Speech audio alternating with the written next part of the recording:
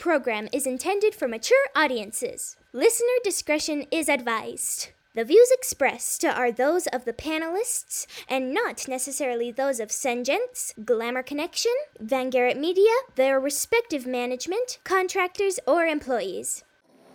This podcast produced by Van Garrett Media. The Share Your Hotness podcast is brought to you by Van Garrett Media.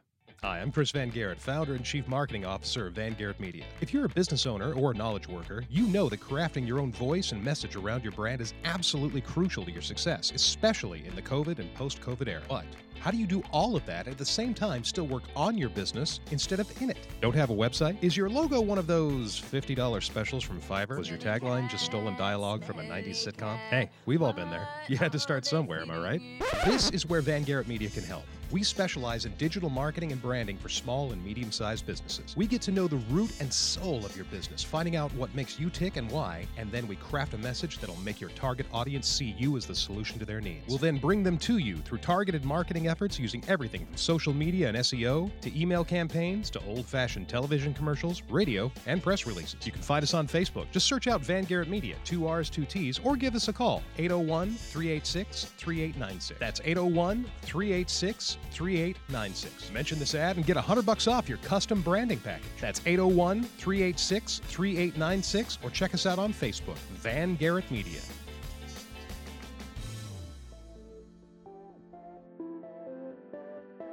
Welcome to the Share Your Hotness podcast. Share your hotness. Now, here's your host, Lita Green.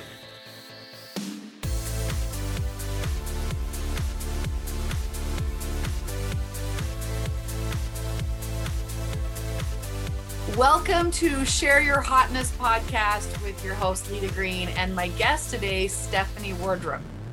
Now, typically when I start these, I start to say how she and I met. But I'm pretty sure that you and I met when one of us, probably you, was in diapers. That's right, yes. So how old was your how old were you when your family moved to the neighborhood we both grew up in? So my dad built the house above ours, and Kenny, who is your age, he was born in that house. And then he built the house that we were in forever, 30 years, I think. My parents were there, and I was born in that house. Okay, so I have known you forever. Yeah. We moved to that neighborhood when I was 2.5. So we don't remember when we met. That's right. There was never a time I didn't know Lita. Yeah, and Kenny was the boy that all the girls had the crush on. And when girls would find out that I lived around the corner from Kenny, there was a hot minute where they would think I could get them in with Kenny. And then when I couldn't get them in with Kenny, they were like, forget you. And little did they know that he was totally shy. And I don't think he ever dated anybody he wasn't set up with. Yeah, which is hilarious because that's like a repeating theme of like really good looking people, that they're so good looking that people are intimidated by them. Yeah. And see, I just couldn't even speak around how intimidated I think when I like, and there's a gift to being good looking enough where you don't scare people. Yeah. You know, I had a roommate in college that was a prior beauty queen. And she thought she was awkward looking. And we're like, no, you're not awkward looking. But the only guys that had the courage to ask her out were these guys that were, you know, kind of the jerks. Yeah, kind of cocky. And so her husband, we actually made him ask her out. That's perfect. Because she was impressed with him. But he was like, oh, I could never ask her out. And we're like, dude, you're willing to ask out any of us. Anyway, so I always tell people I'm rabidly good looking, but for the viewers who don't know me, I'm a normal looking woman who knows how to put myself together. And today when Stephanie got on, I was like, everyone doesn't get to see you because you look fantastic. So you're missing out and seeing two incredibly good looking women who go way back. So the reason I wanted to have Stephanie on today is because we started a little project, and it's something that really shows some really powerful story about networking and connection and following your purpose. So prior to 2020, I had bought a pair of joggers Now they were a little expensive. They were $2 at my local Uptown Cheapskate, but I was there helping my niece shop. And anyone who's ever gone shopping with a 13-year-old knows that's forever. And I was like, I don't even know why I'm buying these joggers. I'll never wear them. And that was Little like did you know. yeah, that was like a month before 2020. And I almost wore them threadbare during 2020. But there was no need for casual clothes in my life. Yeah. Because I was so busy as a speaker, going here, going there, speaking. And as a makeup artist, I have to dress up too. In fact, I don't dress up as much as a normal makeup artist because I'm not in high heels as I work. I can't do it. I'm too old. So all of a sudden, life is kind of different for everybody. Mhm. But both Stephanie and I are fortunate enough that we could shelter in place and did have enough food, because I'm always kind of struck by the fact that people don't understand that there's so many people that don't have the ability to shelter in place. Exactly. And that the ability just to have 2 weeks to not leave your house is a sign of privilege. Absolutely it is. Yeah. Yeah. And Stephanie and I both, well, her dad has, as he said to me, I've made millions and I've lost millions. My dad has driven millions of miles. So there's the parallel on that. But, you know, we both have had times where we didn't have. Yeah. And that never really quite leaves you. Not in a bad sense. I think it makes me more grateful. I think so too. Yeah. So 2020, Stephanie, being the wonderful and amazing person that you are, you started a project prior to the project with me. So we're not giving that one away yet. What was that project? Tell them about that. Well, for me, I was pretty scared. Both my husband and I are high risk, and there obviously has been a lot of fear around this. And early on, we didn't really know what we were dealing with regardless. So I decided the very best thing I could do was start to do something for somebody else. So I started making, this was when. Okay, so pause for a second. Yes. She's afraid. Her husband has kidney issues that are very severe. Mm-hmm. Yeah. And you have an autoimmune. So you had every right to hide in your house and not do anything, but in fear, you decided, I got to do something for other people. Just wanted to make sure the listeners didn't miss that. Okay, continue. Yes. And I absolutely think it's the solution for almost everything, really. Mm-hmm. That is, if I will get focused on my own issues and my own problems, they will swallow me up. But if I will turn outside and see where I can make a difference, then I can get through anything, and I can do it with joy. Sing it, sister, sing it. Yeah. So this was at the beginning when you couldn't get masks. So I knew that medical workers were trying to make their N95 masks last as long as possible. And I have a brother that is an ER doctor. And so I put together a project to make masks for medical workers to go over the N95 masks and prolong the life of those masks. So I started a group on Facebook, and I said, who wants to help? And it went on. I guess it lasted from about March until September. And we did 1,700. How many masks did you personally make? I don't know how many I personally made. I cut out the material. I did the purchasing. I delivered the supplies. I got them back. I sanitized them, sent them out. We sent them to several different states. But the project, we delivered 1,700 masks. 1,700 masks. And I donated a few dollars, and you were like, oh, thank you so much. And I was like, no, really, giving money is very easy. I'm not a good enough seamstress that I would feel comfortable.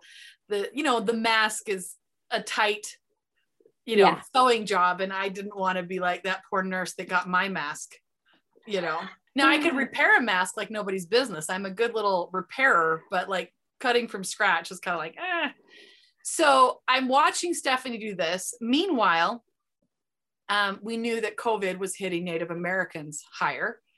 And I have an attachment to the Native American community. My family had two foster sisters come live with us, and they called it the Indian Placement Program, which is now not a correct term, but that's what we called her my Indian sister forever. And I know it's not politically correct now, but one was Hopi and one was Navajo. But the sister that was Navajo has stayed in really, really, really close contact with our family. She comes and visits. She's been a wonderful daughter to my parents and a great sister to me. And she's never asked us for anything. And so I always envisioned her life, because she came to live with us to get an education that was better than what was available at the time on the reservation. She came to live with us to get that education, and she became a teacher. So I've always imagined her life just like my life, but more orange dirt, and an adobe. And I've driven across the reservation many times and seen the abject poverty. And if you have not driven across a Native American reservation and seen these homes out in the middle of nowhere, you start to ask yourself, well, where do they go to the bathroom? And the answer is that little porta potty outhouse near the home, or that summer bush over there, right? Which summer bush in my kids, some are for girls and some are for boys. That's perfect. That's trucker kid humor right there. So the summer go that way and summer go that. I'm beating this dead horse, but anyway, so you start to realize, like, where's their running water? Where's their electricity? And sometimes you'll see some electricity that goes, but a lot of times you don't. And it is like visiting a third world country. Absolutely. Yeah. And it's really sad when you think about the history that Native American people were the first inhabitants of this land. Yeah. And we're not going to make this podcast about that, because you and I both are going to get upset. And nor do we have the solution to those problems. Right. That being said, my mom calls me up and she says, well, Jerry, who's my Navajo sister, might have COVID. Now I'm sitting there going, here in my home, sheltered in place with all of my food storage. And my biggest problem in the morning was, what craft project or home project am I doing today? This was my life. It's kind of heaven, right? Yeah. And I'm like, what do you mean Jerry might have COVID? She needs to go find out if she has COVID. So I, being the bossy little sister, I call Jerry and I'm going to encouraging her to go to the doctor. Yeah. And she says, well, I can't. And I'm like, what do you mean you can't? And she goes, we're on lockdown. I'm like, what do you mean you're on lockdown?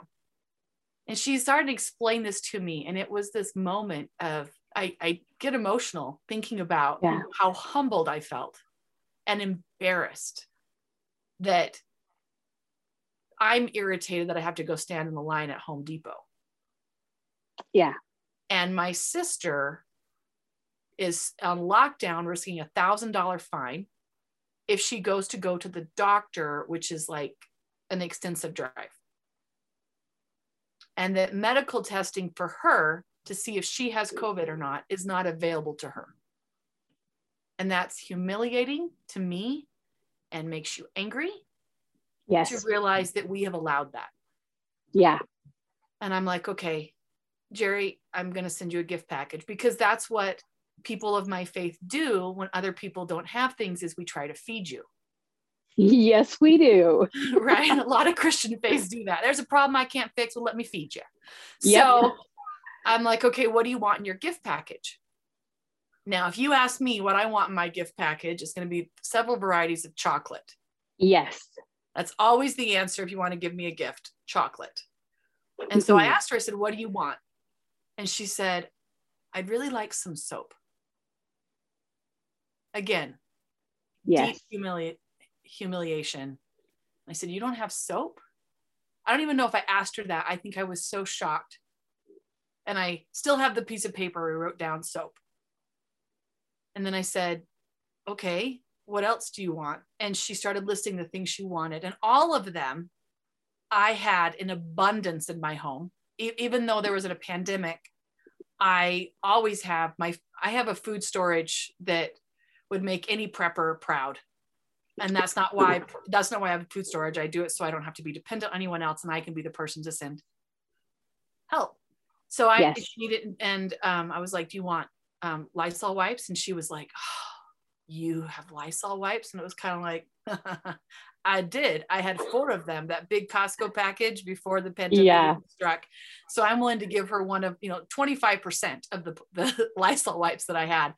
Yeah. So I get this package together and a little thing of bleach, and then I go to mail it. And they say, is there anything chemical or hazardous in here? Yep. Very chemically and hazardous bleach. Yes. So after 4 different places, I'm instructed to drive up to by the airport. And they had to call off of my license and my social security number. And I can only mail this hazardous package 3 times a year. So I didn't even have the capacity to make sure that my own sister has what she needs. So I mailed that to her, and it wasn't cheap, but that's fine. But I'm just thinking, okay. And around the same time, there was a drive for taking supplies down to the reservation closest to where you and I live. And I'm like, I wonder if I could do more, because my social media responded big time. And I ended up being the biggest collection source for that drive that was in conjunction with the Rotary Club. I'm like, I wonder if I could do more. I got the time. Yeah. And so I called my sister up and I said, how many people in your community are so, they don't even have a vehicle or don't have the capacity. And my sister, by the way, doesn't have running water, which is just, I'm like, how many people in your situation are, because she thinks she has everything. She's very content with her life. She's very blessed. And she does have more than most on the reservation. Isn't that true? Yeah. So I'm like, who are the most, I'm thinking little old lady, right? Yeah. And I said, how many families are they at? She goes, oh, probably about 43. And I said, okay. Kind of swallow hard. I'm like, I could do 43 packages. I could do that. I mean, I could do that. And so I said, well, just double check with the village elder, which I happen to know was her brother-in-law or her, family. But of course, in Native American communities, everybody's related to everybody, even if they're not. Yes. It's family, right? But she mentioned him. So I said, double check. So I put it out on my social media. My friends start bringing over stuff. We start putting boxes together, and I have a list of the families, their names, their ages, and their requests. And she's calling me up and she's like, so-and-so is wondering by name if she can have some Depends because she's incontinent. And I'm like, yeah, she can have some Depends. Yeah. And then so-and-so is wondering if they could have some socks. Yeah, they can have some socks. So we started putting these boxes together, and people were responding. My garage looked like Costco warehouse. Yeah, look like a Costco warehouse. And I'm buying stuff from Costco, and friends from all over the country are donating money. And I'm spending so much money and sweet talking them into letting me have more rolls of toilet paper. But I'm like, okay, human nature, when you take down a bunch of supplies, it may not get to the most vulnerable. And so I have this big, huge list of every single person in this community that is at risk. Yeah. And how much they're going to need. So a toothpaste for every person, a toothbrush, shampoo, conditioner. But, just asking for the basics, which were below the basics that I would want. Right. Yeah. Nobody asked for makeup, which to me is like, how are you living without eye cream? So I have this list, and I'm able to specifically put everything in a box and label it to this person. Yes. You call me, and we'll let you tell the story here for a minute.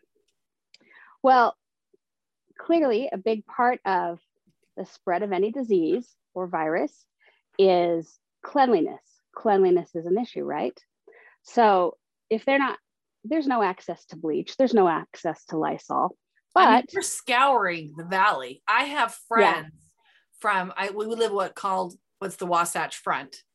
And I have friends from 2 hours where I live north and an hour and a half south, scouring every Walmart and CVS for all the things that were in scarcity, and then sweet talking them to let us buy more for the Native Americans. And people would let us go over the normal purchasing amount. I mean, quantity. Yeah. Okay, yeah. So continue. I said talk and then I talked. But my father manufactures a product that kills all of it, and it's a powdered concentrate, so it can be mailed, it's easily transported, And a little bit comes generally in a gallon tub, makes 30 gallons, or a 1 pound tub makes 30 gallons. 1 pound is about the size of a large coffee mug. Yes. And it'll make 30 gallons of this product that has been tested and proven to kill Ebola and tuberculosis and COVID and H1N1 and everything that you can think of. And I said, hey, get in touch with my dad, because you called me up and you said, how many gallons of cleaner do you need? And I said, well, I think I need, and I'm looking at my list, and I gave you a number. And you said, I can get that for you. Yes. And then you called me up and you said, actually, my dad's willing to give you 500 gallons. And I said, I don't have enough room on my trailer for 500 gallons. You said, no, you don't understand. You don't understand. You'll understand when we get this to you. And I'm like, I don't have room for 500 gallons. Because as a trucker's daughter, I understand how much a gallon of liquid weighs. Yes. And how much room it would take. And I'm like, I don't have that much room. And I'm like, okay, great. We've got supplies for the next few runs. And then your dad shows up and hands me, no, you came. Was it your dad? No, you went to his house. Okay, I went to dad's house. That's right. I went to your dad's house. And I'm thinking, there's no way this is going to fit in my minivan. And they're like, no, you don't understand. You don't understand. And I'm like, okay. But I just could not wrap my mind around it. I was like, okay, you crazy people. I don't have room for 500 gallons. Yeah. And hands me 2 boxes the size of like an orange box. And it's 500 gallons. And I'm sitting there going, what? Because you can mail it. Yes. You can mail it. And it's good for what? Everything. Yes. Literally. I used it the other day to sanitize my fridge. My boys' stinky shoes, any type of pet odor. I literally 10 hours working in the yard and I'm dripping sweat. I take a spray bottle in the shower and spray anything that has a hard time not being stinky. And people are going, wait, is this woman spraying her body down with bleach? No, we'll do the Billy Mays. But wait, there's more. Exactly. It's not bleach. It's actually a green product, not meaning green like Lita green. Little pun there. Right? But a green meaning it's good for the environment. It kills all these harsh viruses. It kills mold. Yeah. Just like bleach will. In fact, I'm going to be using it later this week with a family who they're in a pretty destitute situation and they've got a black mold problem. And their restoration company told them through the insurance that they couldn't do anything for it. Well, insurance doesn't cover mold because it's so invasive and there's nothing out there that can tackle it. But I can, because I just go in and I'm going to fog this house and the walls and it kills everything. It totally does. Like I have started playing with it because your dad gave me a 30, a coffee mug size. Yeah. And I started using it and I was like, this is so cool. And it's going to sound hokey, but when we got it down to the reservation, we're giving it to my sister and I'm explaining this and I'm using it in my home and knowing during the fear of COVID, that because it can be everything from cleaning your vegetables to cleaning your body to cleaning your laundry to a hand sanitizer. Yes. It made me feel incredibly connected to the Jeddito community, knowing that, they had bleach for some of the grandmas that are going to be nervous, but I was able to fill the need with the rest. And my sister and her brother-in-law were now training people on how to use this product because it's a little different, which different is good. It just made me feel really connected that I'm like, here, son. And I'm like making him smell his shoe that I've treated. Yeah. I'm making him sell his shoe he hasn't. And he's like, why are you doing that to me? I'm like, you're the one who made the stink. And I'm going around and using it for my cats that I have one cat that I tease her that I say, you're the reason I can't have nice things because she's a little naughty. She's a little dumb. We love her. I am the crazy cat lady, but she's a little dumb. And it's okay because I spray it down and it completely removes the scent. And this is something else that's interesting. It removes the scent so much, it confuses the cat. Oh my gosh. But How then I have to interesting. go and spray it down with a citrus essential oil because cats don't like citrus. How interesting. And that's why a lot of spray removal stuff you get has a citrus smell. This takes out all smell. So you gotta add in the deterrent smell for the cat, but it completely takes all the smell out of things. All of it. Like we're videoing this just the week after Mother's Day. I mean the day after Mother's Day. And there was a smell of burntness because my family needs me when they were cooking without me. Yeah. And I just went around my house spraying, this cleaner all over. And my house smells so much better because it not takes covering it right up, out. Yeah. taking it away. Okay. So I get this from your dad and I'm putting him in all the boxes. And now I'm able to get bleach is so rare. Cleaning products of any kind were so hard to get, even up here, let alone at the one grocery store that services a 4-hour radius on the reservation, which by the way is a restaurant. I mean, as a truck stop. Which the grocery store chain is only on reservations. Oh, okay. And they're not the kind of grocery store that you and I would be accustomed to going into. So if there's not 30 variety of cereal. No. And very little green things. Very little vegetables and they're completely wiped out. I mean, people can't even get food. Yeah. Can't even get food, let alone like, oh, I got the noodles at the grocery store. They're not the kind I normally get, but I got them, right? You can't even get this. So that night after your dad and all of this, I had a dream.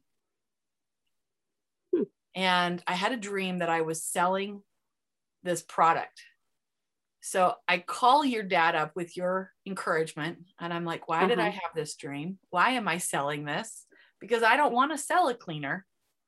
Yeah. And in talking to your dad and talking to you, we ended up coming up with a brilliant solution. And I'm going to let you tell him what the brilliant solution was. Well, what we have done is we have white labeled this product. So let's explain what white labeling is. So white label, I'll put it in the makeup world. When you go and you buy the L'Oreal brand from the drugstore, and you go and buy the higher end brand from the department store, the Estee Lauder, what's inside the bottle is literally the same thing. You're just paying for a different bottle and different branding. Estee Lauder and it's the same thing, and the companies market to different people, but they just change, but the product inside is the same. So we have white labeled this product. Go ahead. So we have it labeled under the name of Jeddito, which is this first community that we helped. Community where my sister lives. Yeah. And we sell that, and for every purchase, we're able to donate one to Native American people living on a reservation, a family in need that doesn't have access to these types of things. And then they can use that for any cleaning and sanitation purposes that they have. Right. And those that are teaching them how to use it are not white girls like you and I. It's those in the community, like my sister and Terry, her brother-in-law, and they're learning and using this product that doesn't hurt the environment, it doesn't hurt them, and it can be mailed. Yes, it literally biodegrades back to water after a time. It's perfectly safe. In fact, I used it last year on my zucchini plant, which had some sort of virus or fungus. I don't know what. Poor zucchini. Yeah, who can't grow zucchini, right? I'm not critiquing. I'm just saying poor zucchini. I'm not a gardener, despite my last name. Produces a huge amount. Anyways, mine wasn't growing, and so I just took a spray bottle, sprayed this on it. It killed whatever it was, and my zucchini grew. Right. So, I mean, it's basically baking soda that has been concentrated to hyper levels, and other, natural things like that. And so this product, we have the buy one, give one. And miracle upon miracle is because the manufacturer, your dad, Mm-hmm. is willing to participate in with our nonprofit, that we're not a nonprofit yet, but we're in the process of becoming a nonprofit. Yes. We were able to, in a way, debt-free, do this sustainable thing. And we've actually done several water runs. We've done 3 deliveries now to the reservation, to Jeddito specifically. And we've got more happening. And so without even meaning to, we ended up starting a sustainable way that we can not only help support Jeddito, but we have dreams of going to more communities and doing the same thing.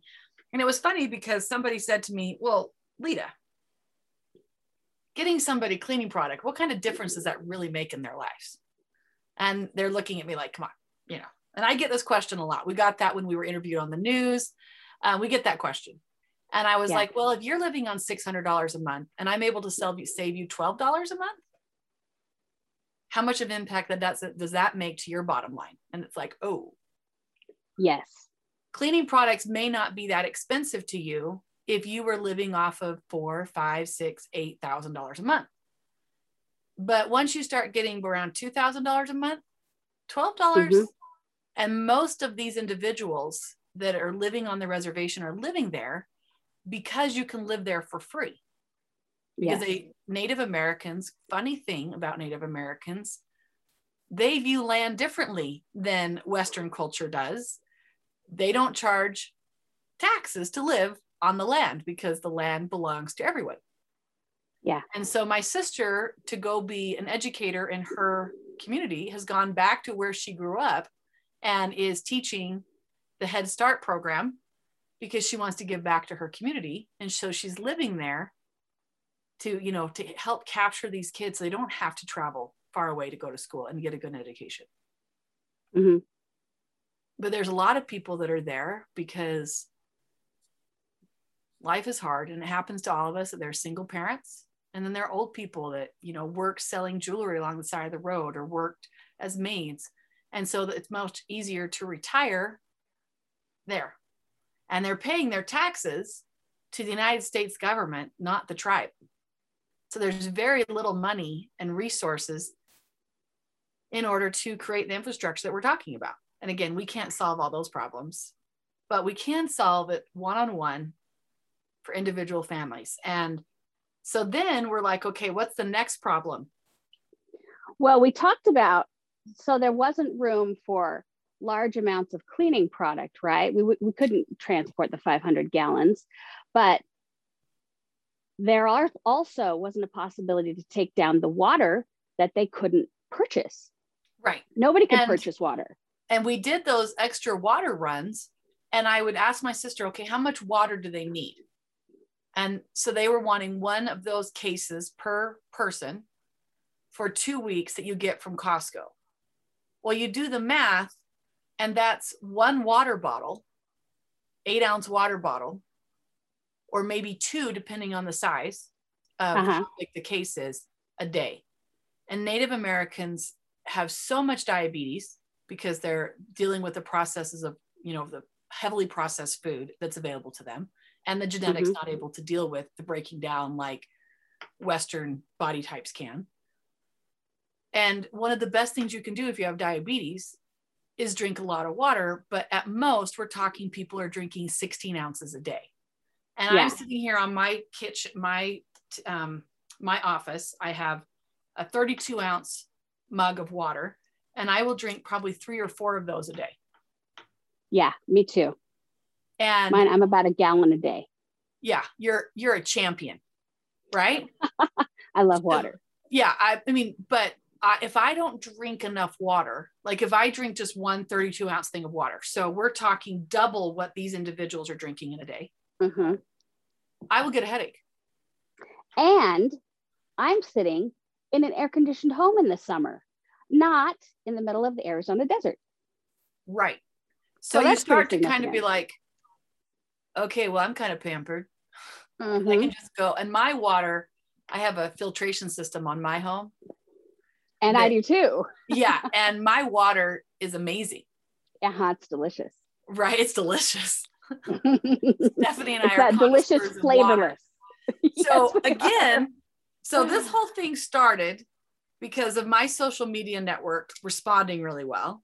And then someone who is my Facebook friend, Stephanie, who's connected to her dad. So good job staying in relations with your dad. Why, thank you. And we noticed that a lot of people were responding to what we were doing. And Stephanie ended up being so helpful that I was like, okay, Stephanie, you're in charge of all the operations and all the details. So I kind of like made you my partner, and without even really asking you if you wanted to do that, but you did. Well, one of the cool things about the whole process has been that as you've had inspiration about something, so often I've had the exact same inspiration. And there is no coincidence in that. Amen. Absolutely.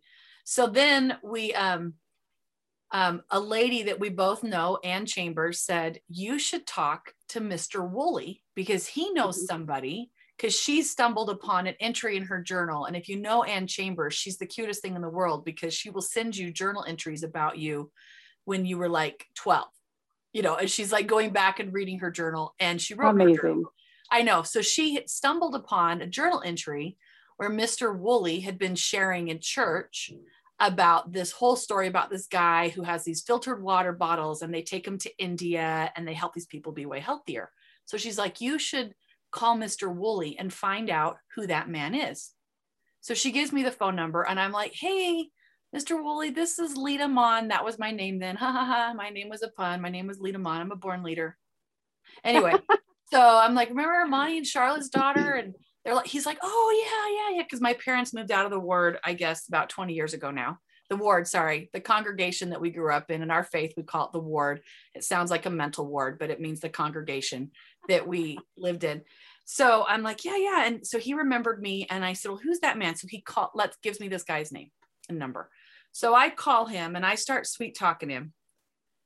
And long story short, he sent me a sample of the water bottle, and this water bottle filters out, because Jeddito specifically, the water they do have access to there is laced with arsenic. And so they can't just drink that water.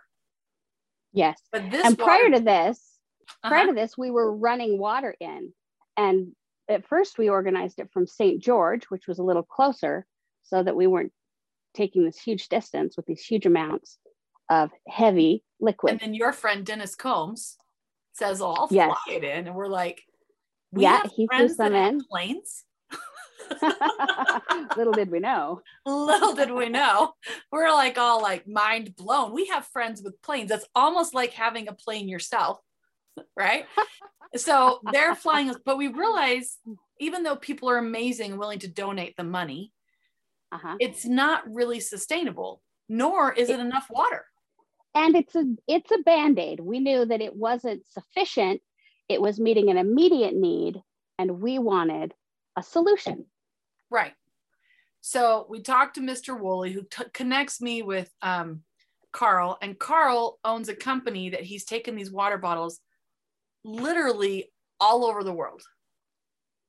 And so I tell him what we're doing, and he's like, that's pretty ambitious.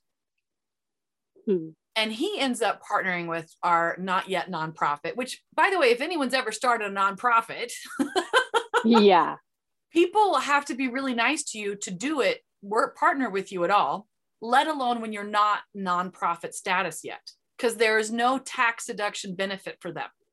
Yes, exactly. But it takes a while to become a nonprofit. So did you realize that June is going to be when all of this started? June 10th is when we were down in Jeddito. Yeah, it's crazy. So you weren't, because of you being incredibly high at risk, and you wanted to come. So that's why I made you do all the on the ground coordination of all these different things. Yes. And going down to the reservation during COVID was the closest I have ever felt like what it would be like to be in a war zone. And seeing the eyes of little kids and the fear that they had in seeing some other people, because they're looking at me like, not with hate, but with fear over concern if I brought COVID onto the reservation with me. Because they know people that are dying. Yeah. At that point, we it was a long time before we knew anybody that had had COVID. Right. Then but it was hitting there 400 at crazy levels. Yeah, 450% higher infection rate. COVID hits the Native Americans so much harder. And, we're filling out these boxes for every individual. And I remember writing this gentleman's name, Jimmy Joe James, because that's such a cute name. It sounds like, it just sounds like a Western hero, right? Yeah. And we lost him to COVID. Yeah. And, he was a person to me, not the same, my sister knows him. She knows his story. She knows about his life. And all I had done is send a care package to him and delivered it to the community, where my sister delivered it to every single household in the community, her and her band of mighty volunteers. But I had to just sit and just be like, that was the first person that I knew. Yeah. That had been lost to COVID. And she lost more than that. But what's really cool is, we didn't do a before and after study on this, but less people were lost in Jeddito than other Native American communities. And we like to think it's because every person in that community had hand sanitizer, thanks to this cleaning product that we have named Jeddito.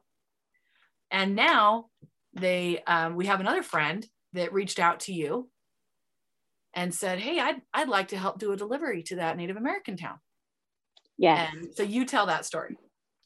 So this was a good friend from childhood, the same neighborhood where we all grew up. We all knew each other. This family they were kind of like cousins as far as I was concerned. Because for you guys.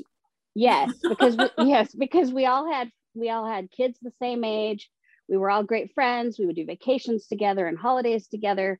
And we hadn't talked in a long time. And he said, what's everybody doing? What's going on? And I gave him a little rundown. And he said, I would love to help. I'd love to fly you in. He owns a helicopter and a plane. And he said, he owns a helicopter and a plane. And this was keeping track. Galland. We now have two friends who have planes. Yeah. So York Galland is willing to fly on his own dime. Yes. Not to mention, he doesn't even live in Utah. So he flew in from Colorado to pick up our supplies and us and take us to to the reservation. Our first delivery of water bottles. So we took down another 172 pounds of cleaner and 370 water bottles that we did a fundraiser for on our social media and made all our friends give us money. Yes. We both laugh. Well, the part of what makes that funny is that, of course, neither of us have taken a dime. No. Everything we've done has just been because actually, we want to. I've taken about $30 because you put in selling. Yes, because they sent it to the wrong Venmo, and it would be too complicated tax-wise to take it out. So I just took that money from my personal and put it in. So technically, I've taken $30, but really, we've not. So that's about a penny an hour. No. For the time you put in. for a week. I mean, basically, at times over this last year, you and I have worked full time with getting this going. And soon we will be a nonprofit. We're just not sure. But we've even had a law firm that has Lowenstein Sandler out of New Jersey that my husband happens to work for, that is doing the legal work. And all these people are doing it, what the legal world calls pro bono.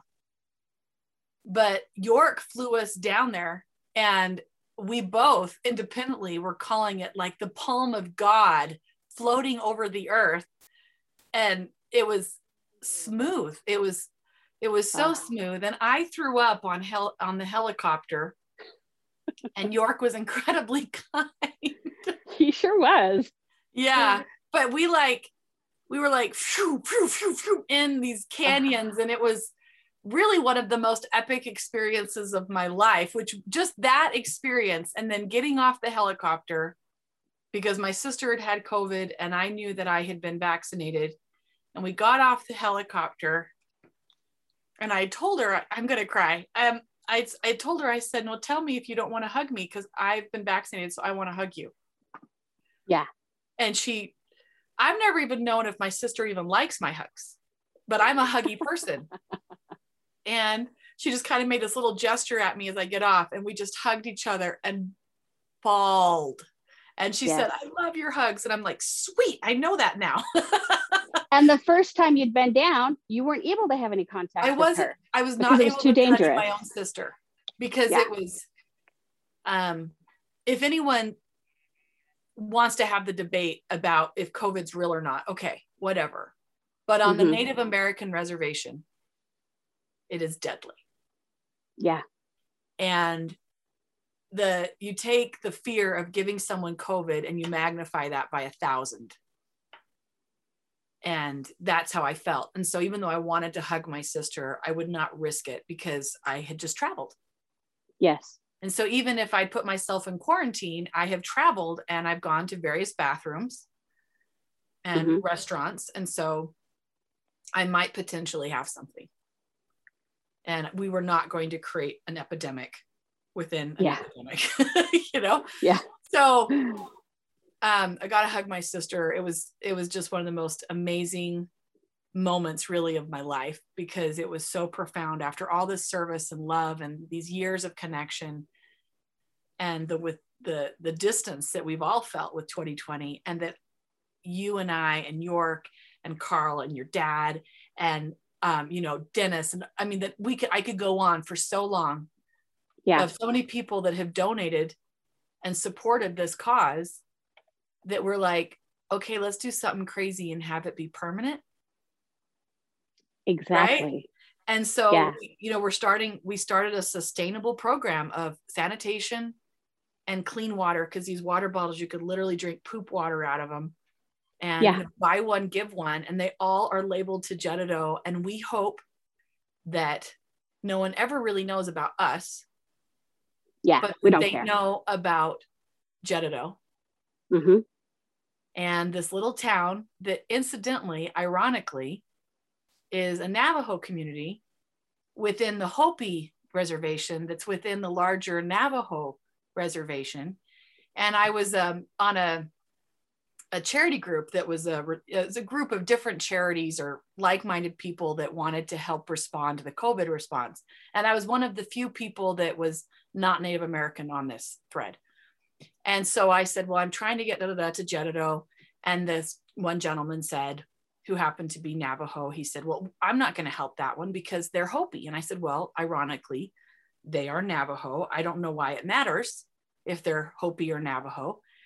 And so he started explaining to me this ancient rivalry. And I said, I don't know. I kind of feel like the Native American, the Navajo Hopi community have bigger issues than this rivalry. And he's like what? And I was like, I don't know. White people? Yes. I just feel like all of this stuff that separates us, whatever our justifications for it are, is poopy. And it's uncalled for. And you and I are both religious, so I'm going to say it's not what God would want. But even if you're not like us, Stephanie and I, it's division never works. And this has been such a gratifying project to be a part of. And I wanted to take this time on my podcast to share the story of how it came about, because people ask me all the time and I'm like, sit down and get comfortable, because this, I feel like, was a shortened version. Yes. Because everything from our childhood, people were willing to give me the number of a connection because they trusted me and they trusted you. They're willing to put their businesses, not in threat, but, we're not but to front us products. Yeah. To front us thousands of dollars of product. Yeah. And we've been able to do it all debt-free with not just our labor and time, but our reputations making it happen. And so when people say, does it really matter how you treat people? Yeah. Yeah. Huge. Because how you and I were as teenagers is why people are trusting us now. And it's not that we made not like we were perfect. I mean, we were pretty awesome. Let's be honest about that. I mean, not like we were, I know I wasn't the valedictorian. Were you the valedictorian of your year? I was it's not. Like no. We were just kids, we're basic, trying to listen to our parents' kids. Right. Mm-hmm. But because of that, people were willing to take what they saw on social media and what they knew of us then and give us connections that trusted us. Mm-hmm.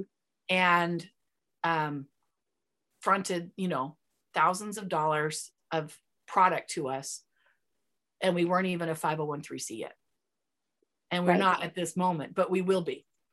Yeah. And we hope that those of you that are listening, that if you know someone in a Native American community that is willing to do the work that my sister is doing in Jeddito, that is an isolated, remote, does not have running water community. We're not worried about communities that can drive 15 minutes to Walmart. We are focusing on remote communities. If you know someone in that situation that's willing to help us, we need names, we need people, because when people donate to us, we're able to say this is going to, this person, and we have the names. Mm-hmm. When we do the gift packages, we have dreams of doing cultural exchanges and creating, because this whole thing happened because of a connection I have with my sister, because of a connection you and I have, and mm-hmm. we are all really connected. And we need to learn about each other's cultures and connections. And that's the whole point of this podcast, is start having conversations with people. Yeah. Drop your judgment and learn about other people. And when you drop judgment, not only can you learn about people, but something even deeper, crazier can happen. You might be able to serve them. I believe that we all have so much more in common than we have differences. And it's very easy to connect with someone if you're willing to let down your guard and focus on their needs. Yeah. And our guard is made up of our pride, our preconceived ideas, our need of importance. Right. I mean, there's a lot of things you could put in that, but if you're willing to let that go and be willing to connect with another human being, your life will be rich. Yes. And I know you feel this way because you said it on our local news media story. No big deal, but that was another cool connection that somebody from high school, right? Evidently, we went to school with a lot of really cool people. We did. Yeah, I mean, the value of networking and connection and maintaining a standard of how you live your life, being kind to everyone. We have literally seen that in real time come back. For me, on my end, people have said to me, Lita, you've got so much social media influence. You should use that, become a 7-figure, blah, blah, blah. And I have a successful business. I don't need to have 25 businesses. I have my makeup, I have my books, I have my speaking, but I didn't need to have, a 7-figure coaching business. Mm-hmm. Yeah. And a lot of times I think people go for what's more instead of what makes you happy. Yeah. And that's something that I believe, that I teach, the more is not always better. And here I am, I'm like, okay, I get that I have this presence, I have this influence, but I knew that all the things that made money are not the things that were worth pulling the trigger on using that influence for. Yeah. But this was worth it. And this, frankly, is one of the reasons I was willing to even start this podcast, because then I'm garnering more influence. Yeah. Yeah. And it's been so incredibly rewarding.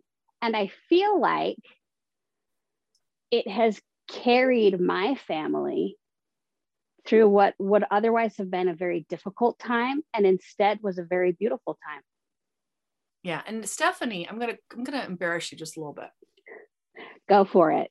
So I'm sitting here in 2020 with lots of savings. My husband's an attorney. His job actually picked up during the pandemic.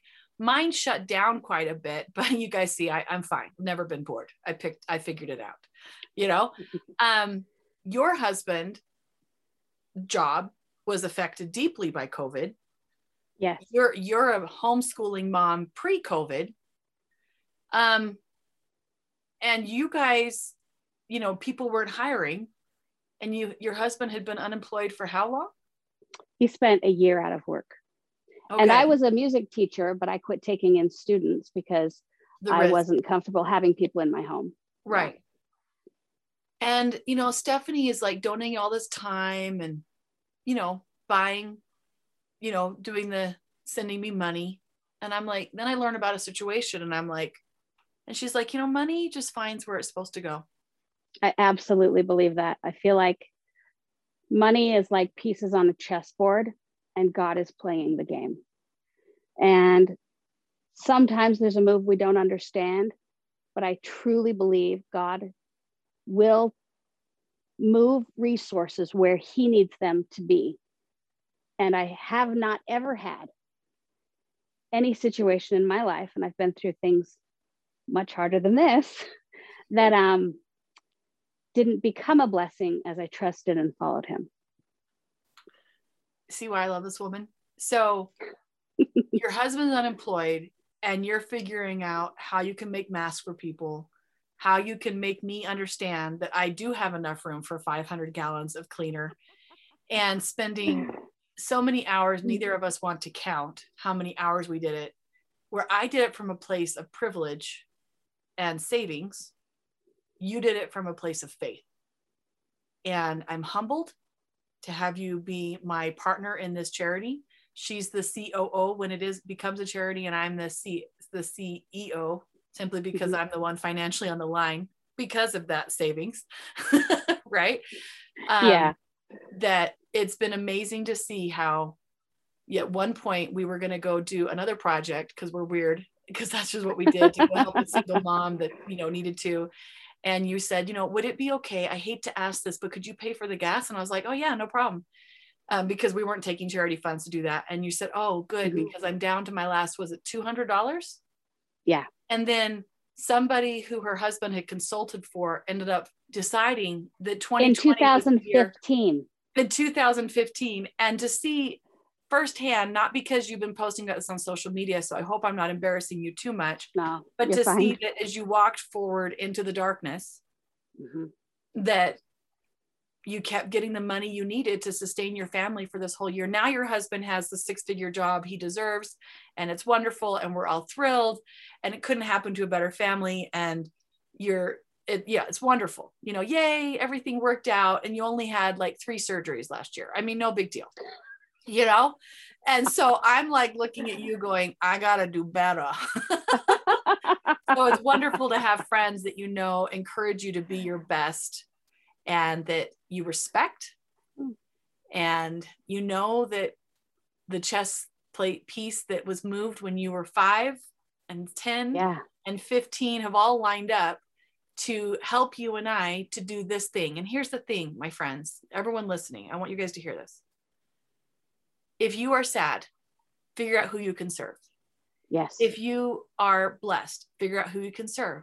If you want to put any emotional adjective before that, every single religion, every single therapist, every single modality will tell you that service is the key to happiness. And if you're not going to support our charity, that's fine. We have friends that are supporting it. But find some charity, some service that you can do that's both public and private. And I think the secret to this that is easy to overlook, because we do have such an abundance of everything here, is that the greatest happiness comes when we have to sacrifice for what we're giving.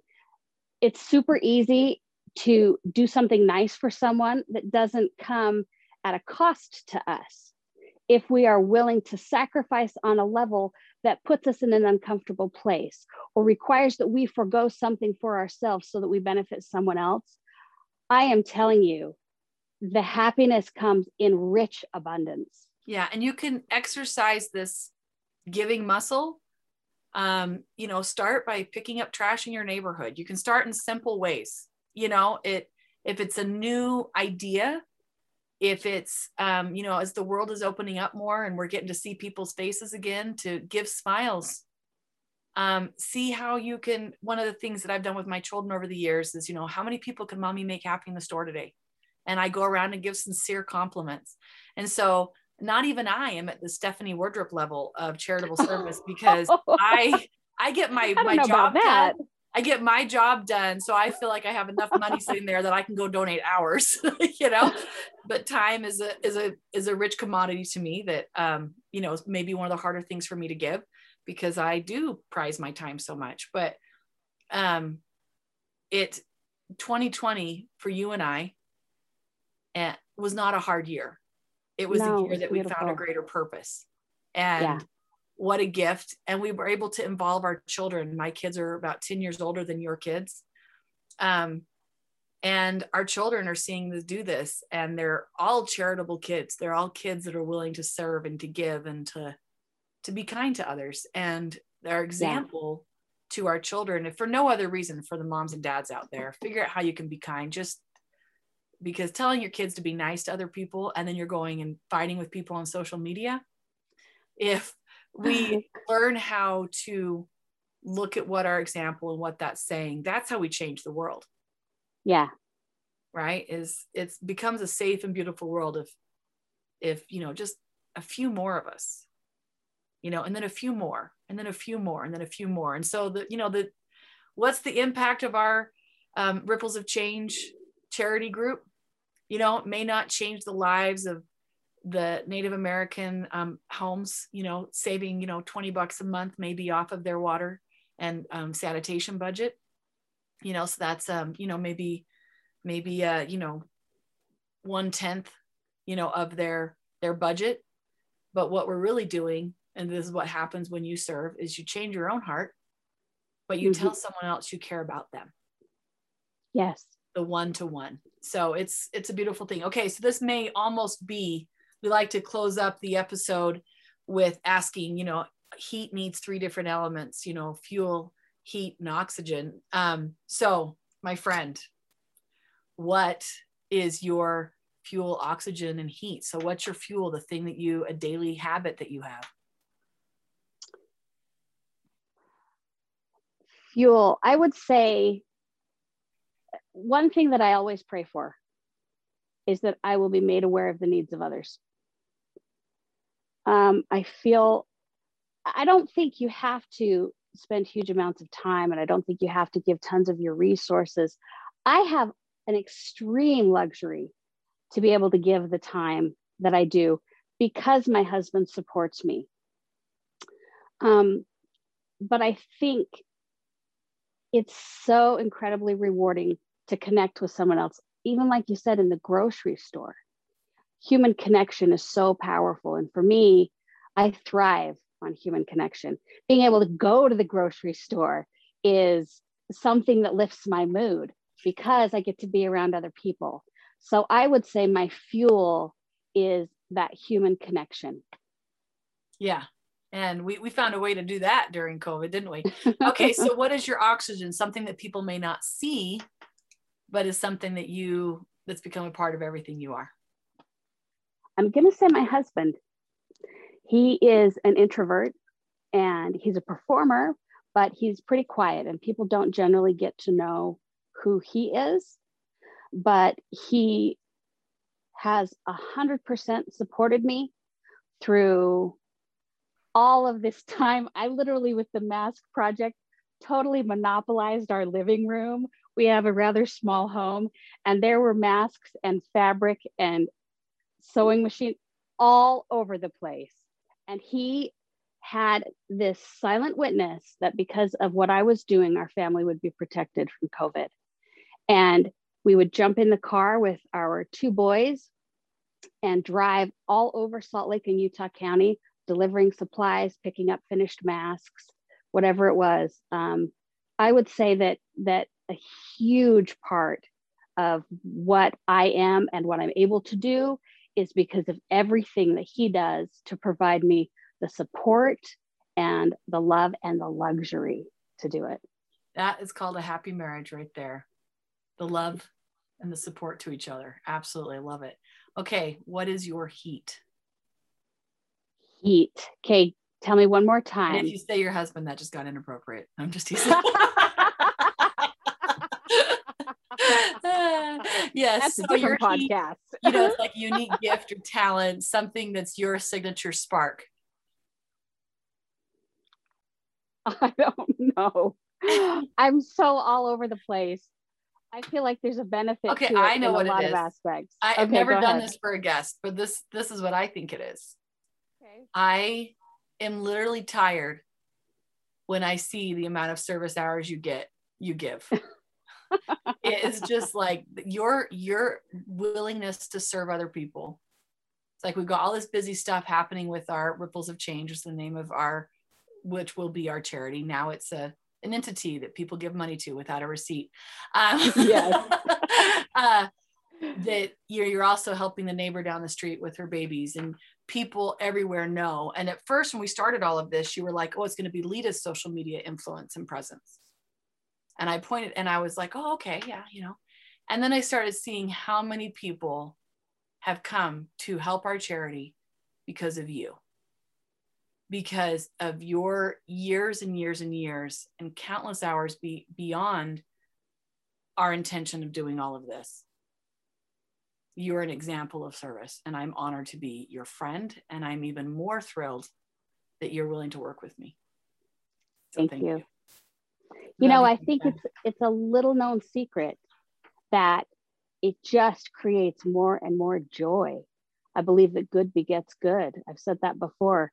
And if I have that opportunity, and again, like I said, that's what I pray for with every prayer. It just enriches my life. Yeah. Yeah. What you seek, you get more of. You're amazing. Mm-hmm. So thank you so much for being on this episode of Share Your Hotness, and sharing the story of how all this crazy things. So go out there, listeners, and figure out in small ways how you can bless other lives. And you will find that if you give, the analogy, if you give 10, you get 100 back. Yes.